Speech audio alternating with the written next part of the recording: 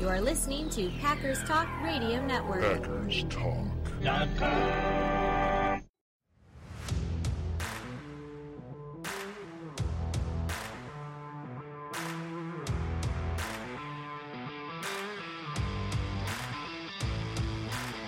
You're listening to No Huddle Radio on the Packers Talk Radio Network, your home for in-depth and thoughtful Packers analysis. I'm joined by my friend Gil Martin, and my name is JJ Leahy. Gil's a writer for TheSportsDaily.com and Cheesehead TV. And in addition to this podcast, I host the Daily Cheese Green Bay Packers News Update. We're here to talk Packers because we're all here for one thing, and that's a love for Green Bay football. Guiding you through the offseason from free agency to the draft and all the way to OTAs, we've got you covered. If you have a question you'd like answered on the show, hit us up on Twitter at JJ Leahy or at Gil Packers, or you can email us at asknohuddle@gmail.com. Well, Gil, that was a Super Bowl. It happened. Yeah, that was the Super Bowl. Not the best of games, a very one-sided contest, and all credit to Tampa Bay. Their defense overwhelming a banged-up Kansas City offensive line. Man, the general consensus, you have to tell me what it was like, because you live out in New York. I live in Michigan. I did not hear hardly anybody who enjoyed that Super Bowl, which is interesting because I know a lot of folks around here were rooting for Tampa Bay.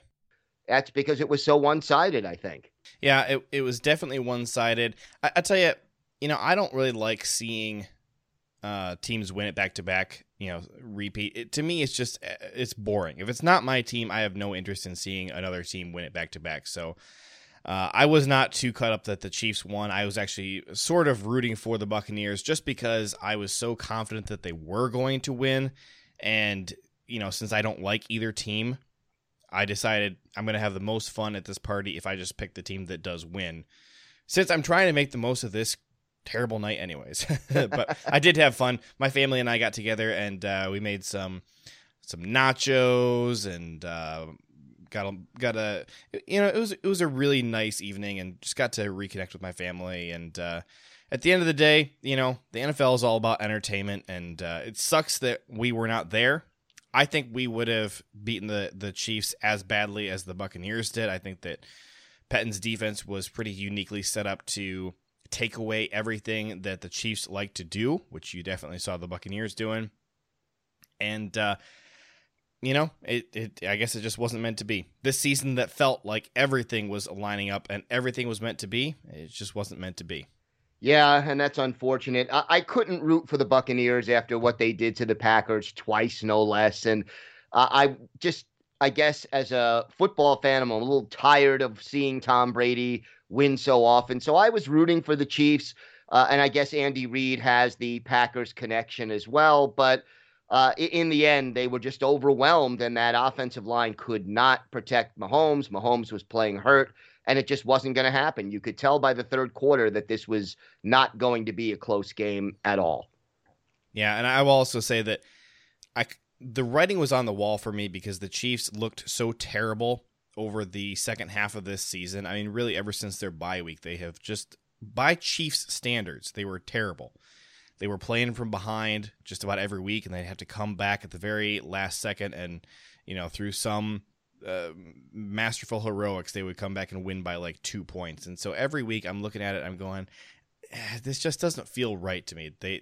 Something's just not clicking over there. And so them showing up and only scoring 3 field goals, honestly, it felt about right to me after the way that the last bit of their season went. And I know that they only lost one game with Mahomes all year, but there's a difference. I mean, we have seen over 2018, 2019, we saw this dominant, unstoppable Chiefs offense that a lot of the time was carrying along a pretty suspect Chiefs defense.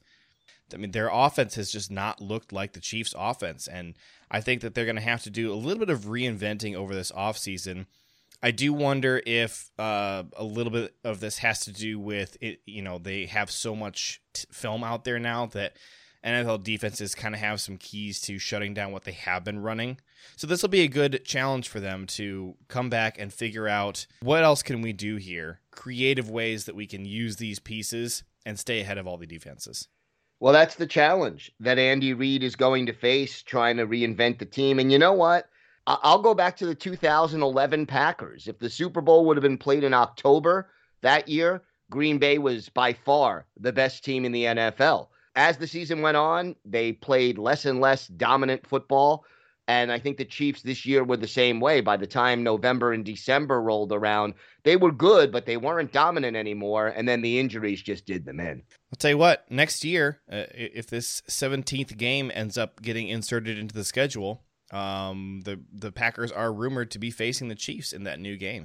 It'll be an entertaining game, no doubt about that. Well, speaking of entertaining games, we're going to look at the 2020 Green Bay Packers. We're not going to do every game this week because we want to give each game the attention that it deserves. The plan is to get through the first 8 games of the season, but we are going to just see how far we get because, you know, if we're finding some really good stuff on each of these games, then if we have to add another episode in there, then that's what we'll do. So I'm excited because this was a really fun, pretty magical season. And honestly, from kickoff in week 1, you could tell that it was going to be that way. Yeah, week 1, I think, was in a lot of ways, it foreshadowed what was coming for a good portion of the season. And it was a very, very big win. And you have to go back almost in mindset.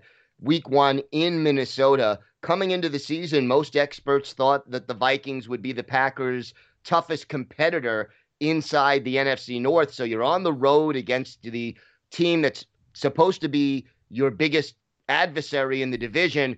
And it was a big game. No preseason games, no OTAs. We know that no fans in the stands. So it was strange. We didn't know what to expect, but it really ended up setting the tone for the season. Well, and as you said, this is, the experts were predicting that the Vikings were going to be really tough, and a lot of them favored the Vikings to win the game. And this is why you can't trust the league-wide NFL so-called experts. You got to listen to people who actually know the teams. And, we weren't running this podcast yet at that point, but I was absolutely convinced that it was going to be a blowout. I was actually surprised that we let the Vikings score as many points as we did, which, that right there, week 1, was when I started to question, oh gosh, man, we knew in 2019 that we were not seeing the final form of this Matt LaFleur offense, and this clearly is what it can look like.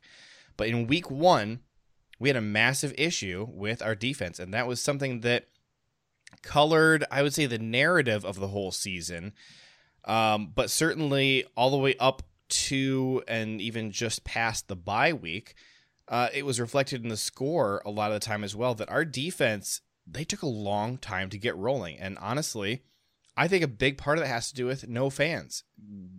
You saw clearly throughout the year that whenever the Packers were playing for fans, the defense played a heck of a lot better.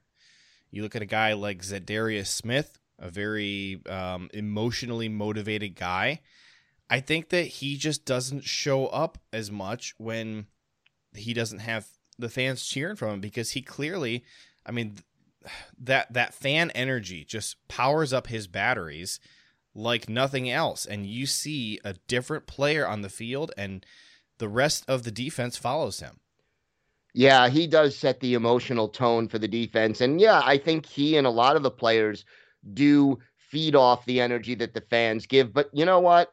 I want to talk about some of the things that happened in week 1 that really set the tone for the season.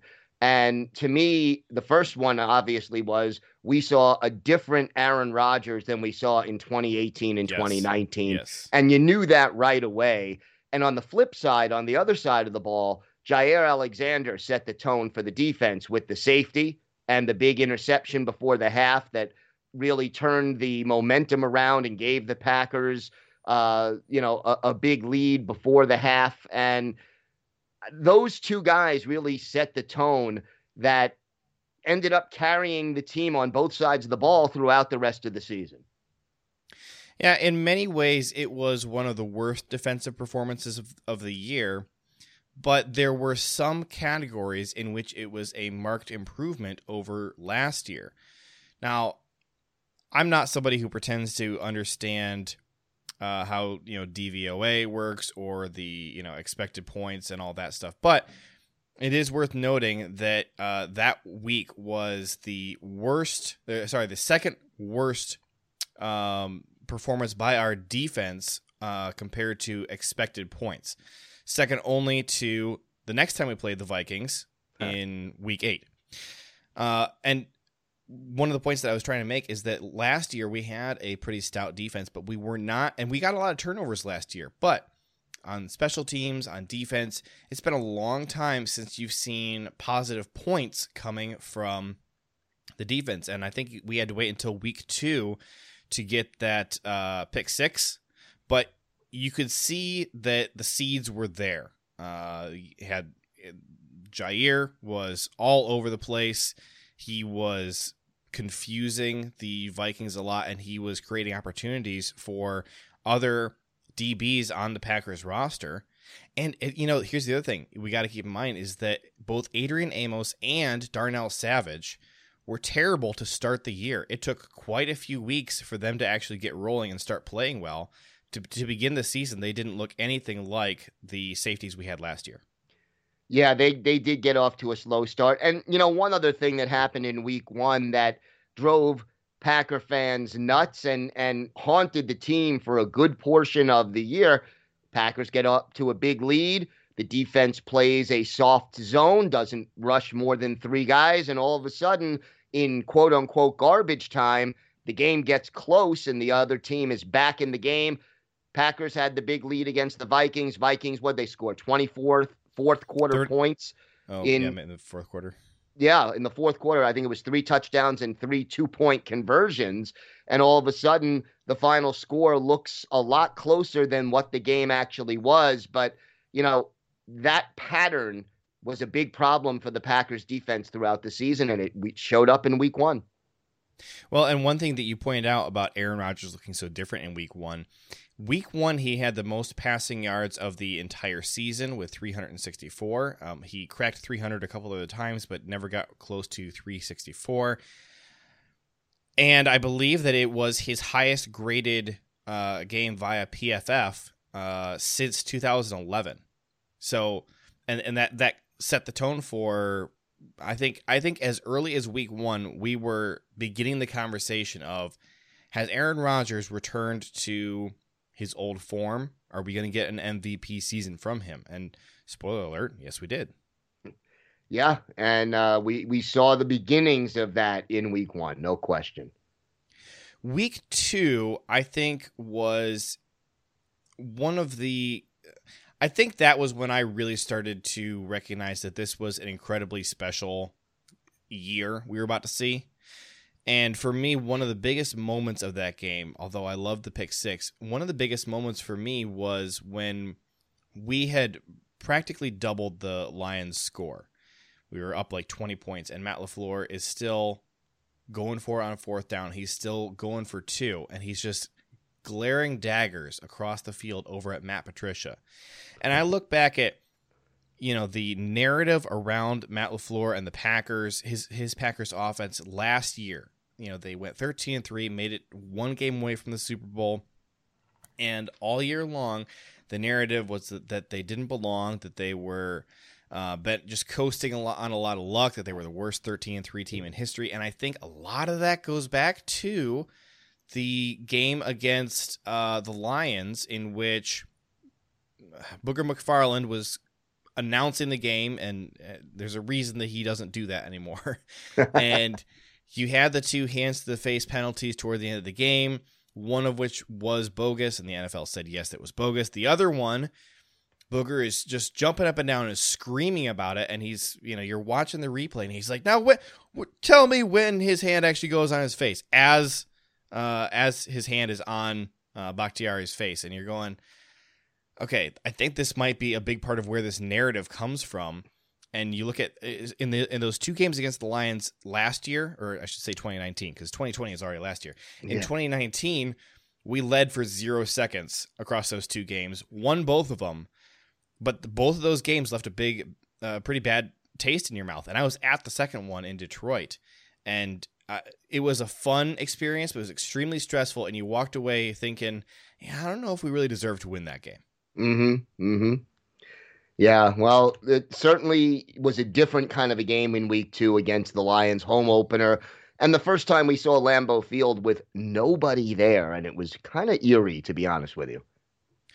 Week 2 against the Lions was the game that Aaron Jones really just burst out, and he carried the team. I mean, part of it was game plan. The Lions saw what Davante Adams did to the Vikings the week previously, and they were determined to take him out of the game. Okay, that's fine. Aaron Jones is going to come on the scene, and he absolutely just slayed the Lions. I think there might not be a more hated person in Detroit right now than Aaron Jones after that game. Yeah, and the big long touchdown run was really the difference. It kind of put the game away, and all of a sudden, after 2 weeks, you realize how good this offense really looked. Yeah, Aaron Jones had three touchdowns, I think, in that game. Including that one really long one. And I think that one of the things about that game was you started to see that the Packers could win in multiple ways. Okay, we killed you through the air in week 1. You decided to adjust against that, so we killed you on the ground in week 2. And one of the things that sticks out to me is that we really saw the importance of having all the different kinds of playmakers we had on this roster. And we'll get to the next couple of games in a second here, but week 1, Davante Adams was the reason we won that game. Week 2, it was Aaron Jones. Week 3, we don't have Aaron Jones or Davante Adams available, and who steps up? Well, it's Allen Lazard. Week 4, it's Bob Tonyan. And you're looking at that and you're saying, we found 4 different ways to win. 4 different guys stepped up at the right moment across 4 weeks. I think we can go all the way here because you don't need to worry about, oh, well, what if Davante Adams has a bad day? What if Aaron Rodgers has a bad day? Well, that's fine, as long as other guys on the team do step up. Of course, there was one team that we would fail to have anybody step up against, and we're going to have to talk about that on multiple episodes because of when those games against that team occurred, but to me, that was one of the really early encouraging signs from this Packers offense. Yeah, and Lazard had a career game in week 3 against the Saints. And that was, everyone was talking about that game as a test. You're on the road. You're going up against a team that everyone thinks is going to be one of the top contenders in the NFC, along with Green Bay. And, you're on national television, and the Packers, the offense played outstanding. Lazard had his career game, and the defense came up with big plays at just the right moment to give the Packers the win. It was also, however, Lazard gets hurt after that game. He misses time. Christian Kirksey injured in that game as well. And the injuries just sort of started to mount on the Packers in week 3. It was a costly win, even though it was a very big win. It was a bizarre win, too. And I will say, so during that Saints game, I think that was the most frustrated with Pettine and his defense that I got all year. And every time I think back on that game, it feels like it was later in the season than just week 3. Because that was the last time that I was actually upset about the defense. There were games later on where we did allow too many points. Specifically, the Colts game. Mm-hmm. But that was really different, and I think that looking at the Saints game, that was one where it felt like the offense was doing everything right, and the defense kept letting the Saints get back in the game. And I was really frustrated, especially with all the missed tackles. I mean, Kamara embarrassed the Packers as handily as Aaron Jones had embarrassed the Lions the week previously. And at the same time, there were moments when the defense did step up. I think back a lot of the time to Za'Darius getting that, I guess it wasn't a strip sack because was he? So it was Taysom Hill, but I can't remember if he was passing or running on that play. Either way, he strips the ball from Taysom Hill, and this is a big turning point in the game, which I believe came right after Aaron Jones's failed 4th down attempt. which I never liked to be from, that play call. I'm almost always in favor of going for it on fourth down, but that was a weird play call to me to decide to run it with Aaron Jones in that situation to try and pick up the first down. It was a weird play call. It obviously didn't work, but you know what? At the end of the day, this team was good enough to overcome those kind of mistakes. And the fact that they put up 37 points on the road in New Orleans was a very, very encouraging sign. And here's a team after 3 weeks that's averaging, 40 points a game. And it took a long time for Allen Lazard to return to any kind of a competent form after that. I mean, first of all, he missed week after week after week with his core muscle injury. I mean, early on in the season, I think, or early into his injury, we were questioning whether he could come back. And then we started to get more hopeful and say, well, we might see him as early as, say, the Jacksonville game, maybe the Colts game, somewhere around there. We could get lucky and get him back in just a few weeks. And thankfully, he did come back a lot sooner than anticipated, but it was not the same Allen Lazard. And it took until very nearly the end of the season for him to become a big contributor again in the way that he has been over the last 2 years. He was definitely slowed by that injury after he came off the IR, and it took him a long time to get back into form. So, yeah. And, everyone all off season, we need receivers. We need receivers. And I'm not disputing the fact that they could use some more depth and at the position. But even with the receiving core that we had the top scoring offense in the league. So that was certainly encouraging. Speaking of top scoring offense, the next week we get the Atlanta Falcons, who were an extremely powerful, high-flying offense.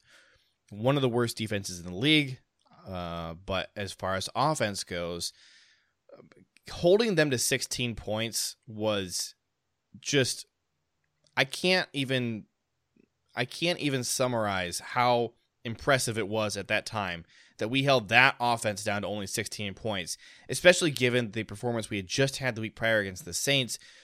Now, I was always expecting to win that game because of how bad the Falcons' defense was. I was not expecting our defense to completely shut down Matt Ryan and that elite receiving core that he has. And big credit goes to Jaire Alexander. Absolutely erased Calvin Ridley from the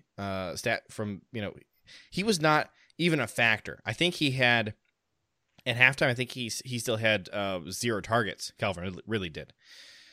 Yeah, Jaire was playing off the charts. It helped that Julio Jones was limited in that game and left the game early. But, an excellent job by Jaire Alexander.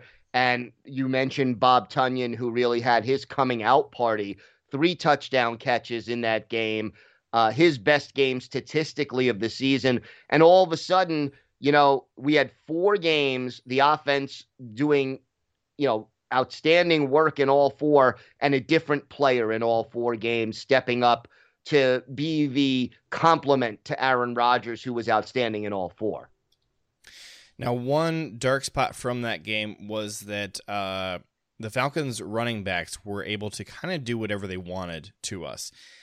And the Falcons got away from running the ball, made Matt Ryan just keep throwing it over and over again, which you just never want to get into that situation against Mike Pettin and his defense. But it kind of laid some of the groundwork for what we'd see some other teams have success with against us later in the year. Went back to some of the struggles we'd had in 2019. That to me was always a concerning spot. And the question started brewing in my mind, what if a team didn't give up on the run against us? And ultimately we had that question answered a couple weeks later when we played the Vikings again. But yeah, bye week was next. And I think all throughout the bye week, there were some lingering questions there because, we had been so good. But Packer fans were already kind of talking about, well, over the last few years, we kind of suck coming out of bye weeks. Are we going to have a post-bye week game coming out of here against the lowly Tampa Bay Buccaneers, who, let's be honest, the Buccaneers are not going to have a good season. They're not going to, I mean, maybe they'll make the playoffs, but they're not going to do anything.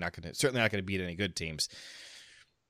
But, anything could happen. Look at what happened, in 2019 versus the Chargers. So anything could happen. And, well, we know what happened. Yeah.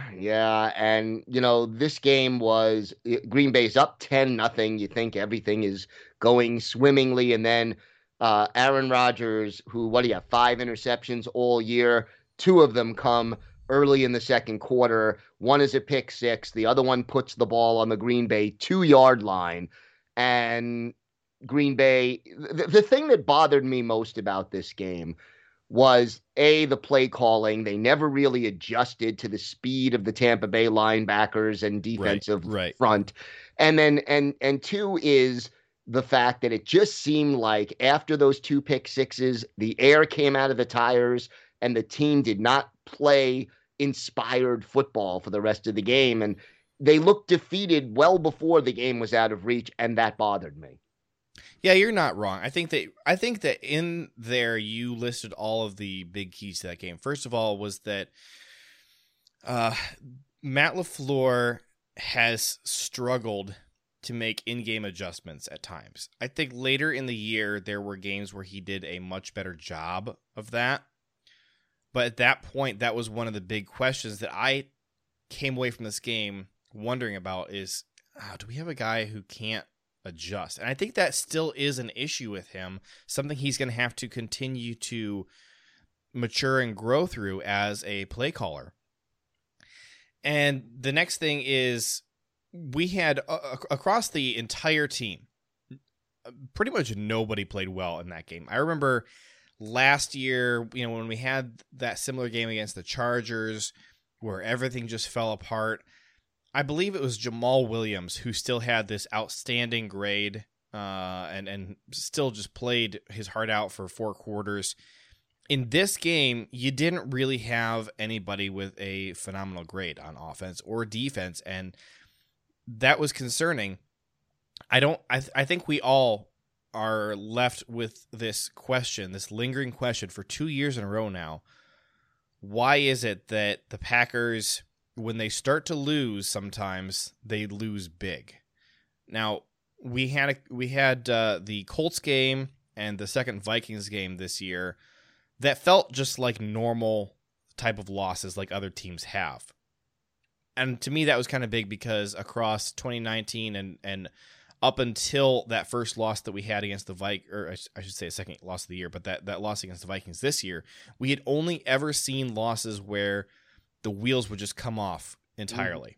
It was similar to the Chiefs a little bit. When you look at, they either win or you look at that Super Bowl game in which they just got the pants beat off of them. So That to me is still something I'm concerned about, is there is an issue with our team sometimes just not coming prepared to play. Sometimes I don't know if they have been out partying the night before, and I don't know. That's seriously a legitimate theory, but they also clearly fail to motivate themselves to get back in the game sometimes, and I don't know if that rests on LaFleur. I don't know if it rests on Rodgers, who is clearly, has always been, kind of an emotional guy. And it seems like when they are losing, he does tend to kind of clam up a bit and just, all right, I got to get us back in this game. I'm not really talking to my teammates. I got to find a big play and get us back in here. And that was the other big frustrating thing to me, was after those interceptions, they just passed the ball. They keep going 3 and out, and I'm going, why are you throwing the ball? I know that you are trying to, insist that you have confidence in your passing game after these interceptions. I know that LaFleur wants to show Rodgers that he still believes in him. Take some pressure off of him, though. Like, look, passing is not working. Let's mix it up a bit. It does not have to be an Aaron Rodgers failure that the passing game isn't working right. But it's definitely a play calling failure if passing isn't working and you give up on the run. Yeah, and you talked about the play calling adjustments, and this was, to me, the best illustration of that problem that sometimes plagues Matt LaFleur and the Packers. And you also have to remember David Bakhtiari injured in this game, did not finish the game. We had, if I recall correctly, Rick Wagner had to fill in at left tackle where he was a little overmatched. He's good on the right side, not as good against the speed rushers that you'll see coming off the edge on the left side. And, Rodgers was sacked, I think it was 5 times in this game. And just a frustrating loss all the way around. But the good news is the following week, the Packers did bounce back. Now, one last point before we move on, because I do want to move on. But with Rick Wagner, I agree, but I don't about him being a problem in that game. He did allow a sack. That was also the only pressure he allowed the entire game. It just happened to be a sack. Right. But I'm going to agree with you more so based on the second time they played the Buccaneers, in which Rick Wagner and Billy Turner were just completely just run over and just dominated all game long at the tackle positions. So I think you're right, but I think that the second time they played the Buccaneers makes you more right than the first game. Fair enough. That Texans game, though, that was kind of healing. Yeah. And it also marked, the beginning of the end for the hapless Houston Texans. And I will always feel sorry for J.J. Watt and the horrific interview questions he was asked after that game about, so, you didn't touch Aaron Rodgers at all the whole game. How did that make you feel? And I was like, yeah, it sucked. I don't know what else you might say. It sucked. Yeah. That was a fun game, and it was nice to see the offense and defense kind of get back on track. And we saw, that was still one of the higher scoring games that season by the defense. They allowed 20 points to the Texans, who do have a pretty good offense. But you could see such a marked improvement over the last few weeks. They had been improving after the Saints game. Wheels fell off in the Tampa game, which I couldn't hold against them because that was a failure by everybody. But it was nice to see that continued progression and success of the defense. Yeah, that was very encouraging. And, the thing about Houston, you have such a dangerous quarterback, and the Packers were able to more or less shut him down while it still mattered. And Aaron Rodgers, once again, on top of his game. Davante Adams, what more can you say about how dominant he was throughout the season? Yeah, it was a fantastic game from Davante, and watching him, I think, clearly at some point, every Packers fan this year engaged in the question, is Davante the best receiver Aaron Rodgers has ever had? And I think there's a pretty compelling case to be made that, yeah, in fact, he really is. The connection that he had with Jordy was clearly better, but just as a polished route runner and his ability to get open and just embarrass defensive backs, I don't think that Jordy really holds a candle to Davante. And you're starting to see that Davante now is starting to hold more and more of the all-time receiving records in franchise history. Yeah, and the thing I love about Davante, he is not a diva. He works very hard at his craft, and he's not the fastest guy, he's not the biggest guy, but he has very high football intelligence, and he gains an advantage within a step or two coming off the snap, the way he disguises his different routes and the way that he uses his body to confuse defensive backs. And as a student of the game, you turn on the game film, and if you isolate Davante Adams, that's an education in how you can become a great receiver. And in that game against Houston, 13 catches, 196 yards, and 2 touchdowns, including a 45-yard bomb, one of his more dominant performances, along with week 1 against the Vikings. Well, through that first 6 games of the season, the Packers put together a pretty good 5-1 record. They were still behind the Chicago Bears, but obviously we were about to see a bunch of things change. And I wish we had time to go over some more games because this is a lot of fun, but we will absolutely not be giving them the attention they deserve. So we're going to have to pick up again next week and look at round 2 versus the Vikings. Gil, we got a debate question for today. All right, lay it on me. Well, Roger Goodell came out and he said that the plan is for the NFL to resume their international games again the next year. Should have a London game or two, hopefully get down to Mexico. So here's the thing. The Packers are the only team in the league that has not played in London yet. So one of the big issues here is that the Packers have so far been unwilling to give up a home game to go to London, and the Packer fans travel so well that opposing teams don't want to give up one of their home games against the Packers either. So, debate question. Is this something that needs to change? Do the Packers need to go ahead and give up a home game to play in London? Or do we just let this anomaly stand? I would be in favor of letting the anomaly stand. I don't mind going to London. I would prefer to do it for a road game. You notice that the teams who give up home games in London tend to be teams that don't tend to sell out all of their home games or have trouble selling out their home games.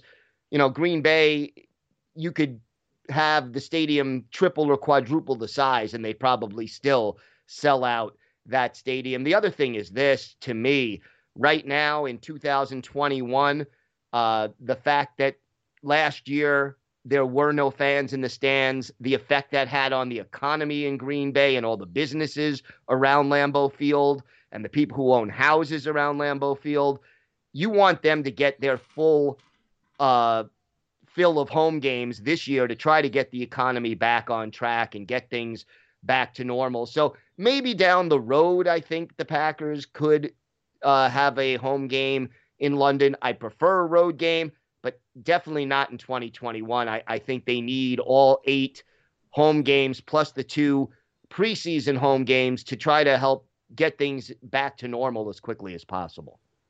Man, looking at the effects that you just outlined from the 2020 season and all that lost revenue, it's awfully hard for me to make a case that they should travel over there in 2021. But I will say, whether it's in 2022 or a little bit beyond that, you know, there's a lot of Packer fans who live overseas who have had to watch 31 other teams come over and play, and their team alone says, nah, we don't need to do that. And I think that the Packers need to place a higher importance on outreach in making some new fans, creating those memories and those impressions. You know, I look at how successful they were for so many years in building such a broad fan base across the whole world. My great-grandma grew up in Green Bay, and she just knew the Packers as, you know, their little hometown team. She was not really aware of the broader impact on the rest of the world, and she went and traveled throughout Europe and Asia, and she was just shocked to see all of these fans, you know, walking around like in China who had you know, a Packers sweatshirt on, and she's going, "What? This is my little hometown. I had no idea that they had even heard of the Packers over here." And look at when Brett Favre won the Super Bowl down in New Orleans. There's a lot of young Packer fans who you know, joined the fold at that point because of this team coming to town, winning the Super Bowl there, and they had so much personality, and they were pretty heavily invested in reaching out to people. And I think that you look at some of the struggles they've had in recent years, especially like in 2018 when they had a worse record overall, 6-9-1.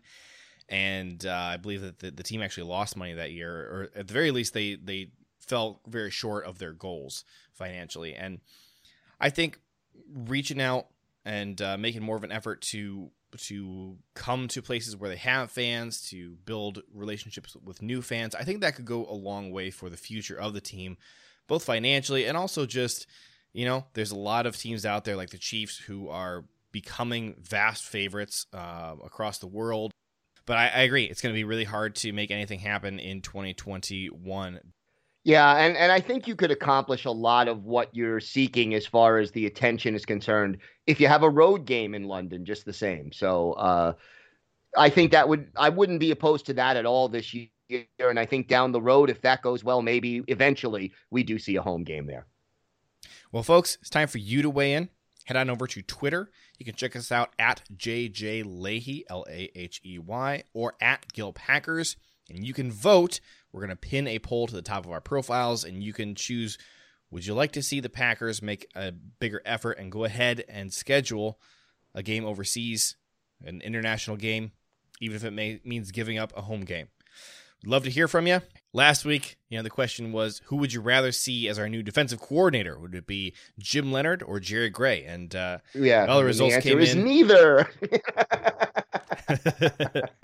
Who won, by the way? We're going to have to do a whole episode and break down what exactly a Joe Barry defense would look like. But look, for our poll that ended up being really irrelevant last week, it is worth noting that I am the irrelevant king. So my answer of Jim Leonhard handily won over your answer of Jerry Gray. Yeah. So I get to carry home the irrelevant trophy.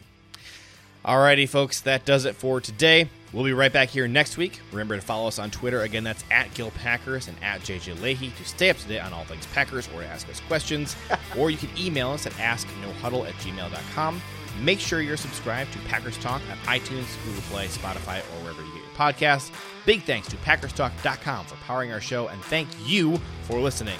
Until next time, go Pack Go. Go Pack Go. You are listening to Packers Talk Radio Network. PackersTalk.com.